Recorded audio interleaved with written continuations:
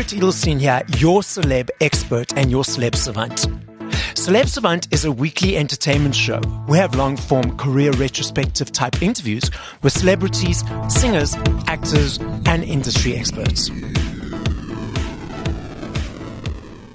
The divine infinite energy of her universe goddess, Jessica Mbangeni, has come to nourish the world, wailing to Mother Earth to shift and shape herself through song and poetry. Jessica says, I have come to serve my purpose, and mine is simply to spread the spirit of one love through my voice in song, poetry, and dance.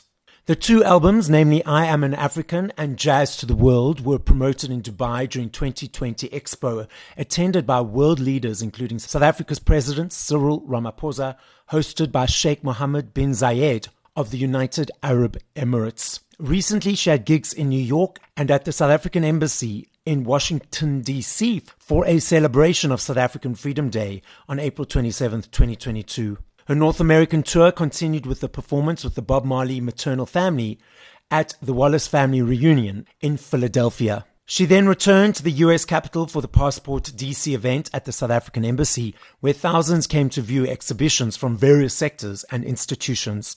With a number of other accomplishments and recognitions under her belt. Up next on Celeb Savant, we've got Jessica Mbangeni. Where do we find you in the world? How are you doing and what's happening in your life? Jessica Mbangeni is a global trotter, an artist of note, a storyteller, cultural collaborator. You'll find everywhere in the world. Where is the platform? Such as the corporate, public sector, festivals, concerts across the world. I'm the founder member of the 3-time Grammy Award-winning Soweto Gospel Choir.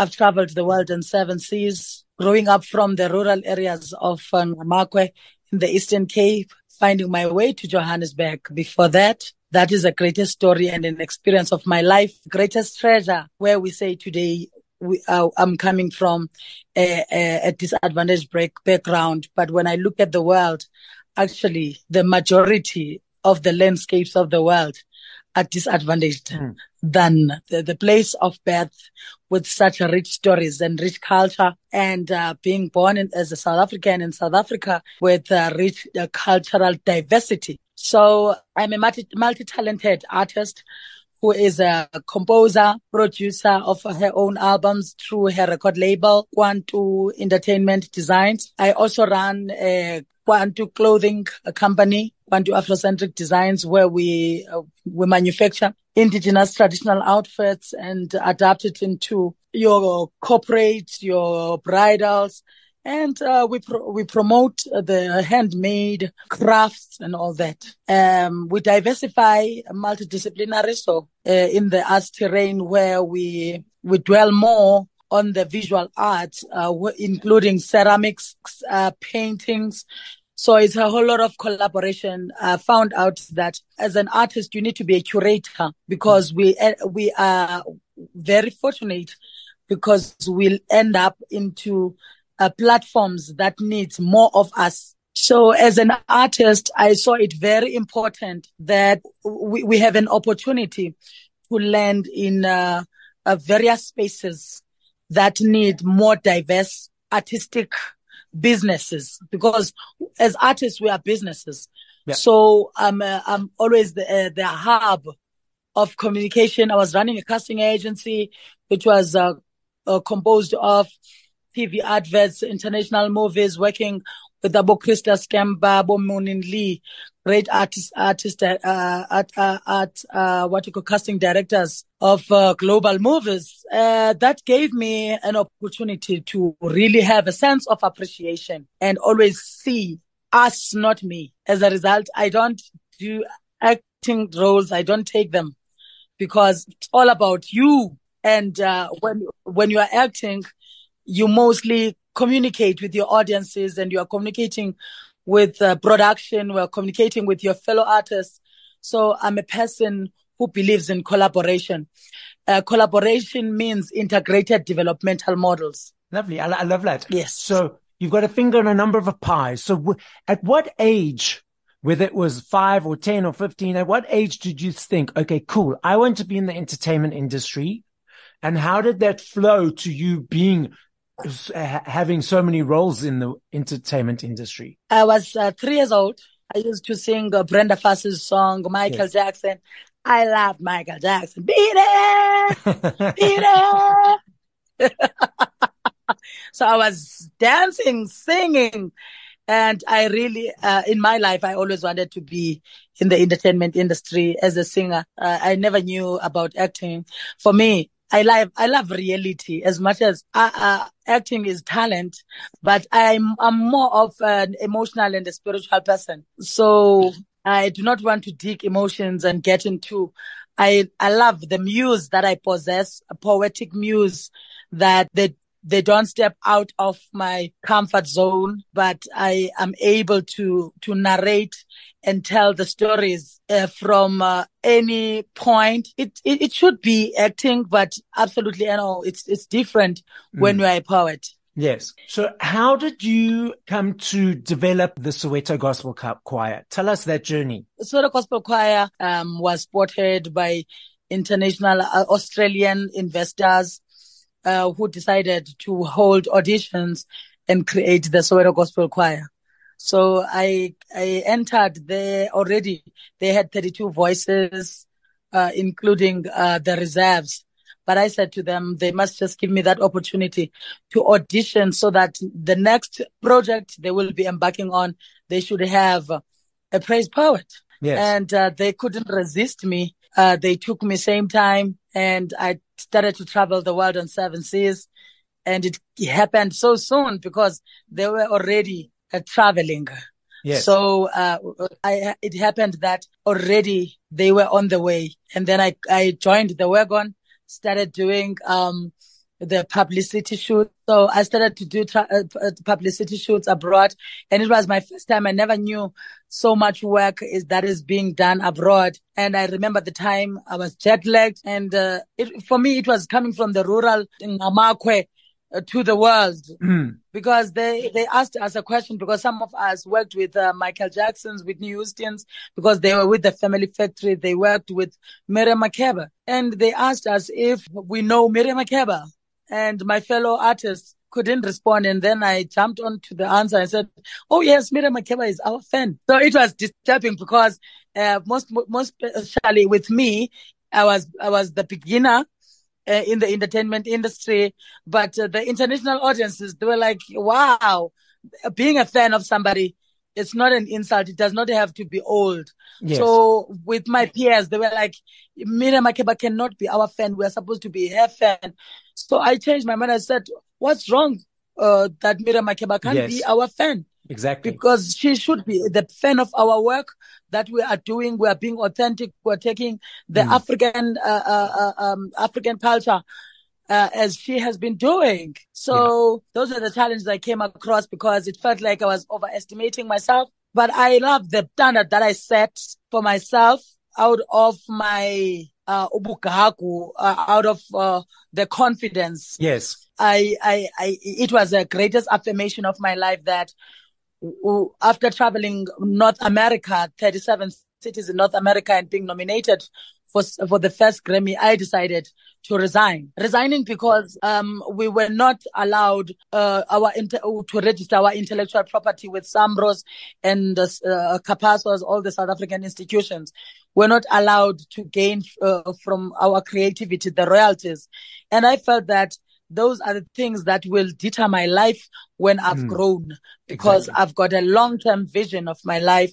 And I didn't want to pretend as if I was happy with the Grammy, happy working with Beyonce's, Peter Gabriel's, Angelique Kidjo's, your Anastasia's, your Bono's, you know what I mean? Yeah. Sharing backstages and stages and with big Johnny Cleggs and them. I said, the most important person in my life is not my face, my heart. I love that. I had to cut my little heart because I knew the depth that it possesses of the African heritage. Then I came back home. I resigned from Soweto Gospel Choir. Then I started my businesses. And I started researching, and then I began to get into the industry, understanding why artists are being oppressed, why artists are being deprived the right to know. How do you balance your life wearing so many hats? The clothing, the poetry, the artists, the creation of the poetry and the music. How do you balance all of that? I balance it through it's a hereditary to me, because at home we're running businesses. My grandmother was making indigenous traditional outfits, your bridal gowns, Western, and also running agriculture, subsistence farming, and commercial. My dad as well running the business. So even at school, we are taught to be able to versatile. We do 9 subjects. Yes. So there's no way that we can say we cannot manage. We are trained to manage. And for me, planning is the most important thing. And knowing the value chain gives me interest, because it's my way of life. And this is how I live my life. I've got no other opportunity or what you call other source of income other than what I'm doing. What's next for Jessica? You said you've got that long plan or long-term vision. What is that vision? This vision is to live my life the way I do right now. It's in reality, owning my own clothing manufacturing company and exporting and getting into the platforms whereby I'm able to sell the spoken word. The spoken word speaks to my brand. Yes. To stand tall and always having plans, doing things that elevate my brand. That is a long-term vision of my brand. Absolutely. So just growing it and being authentic and representing it and being you. Yes, that's it. And with opportunities that come our way, opening stores in Dubai, yes, collaborating with big champions like Usia Kolisi, with the Rock Nation, baby, know what I'm saying? Yeah. On clothing. Yes. Those are long term, because each and every drop of the royalty that comes out, even when I'm gone, is the legacy. Yes. Of my children. Jessica, I know if I had to ask you this question in 2 days, 3 days, 4 days, I know your answer will be different every time. And I recognize that. But if you had to play 5 songs by other artists once we have finished this conversation, what would be those 5 songs and by whom? Okay. The first song would be by Busim Songo. Yeah. Ndiyamthanda umama. I think umama ne.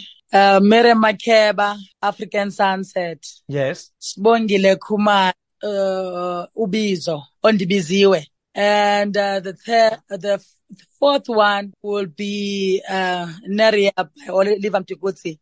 Okay. And the fifth one will be Theta by Victor Ndoni. You've got a new album coming out shortly, am I correct? I've got 2 albums out, my darling. The first one is Jazz to Well, produced by Dr. Duzo Makatini. Yes. Featuring Sbu Mbangeni, which is my brother. Okay. We're keeping wealth at home, baby. Yeah. It's generational. Yes.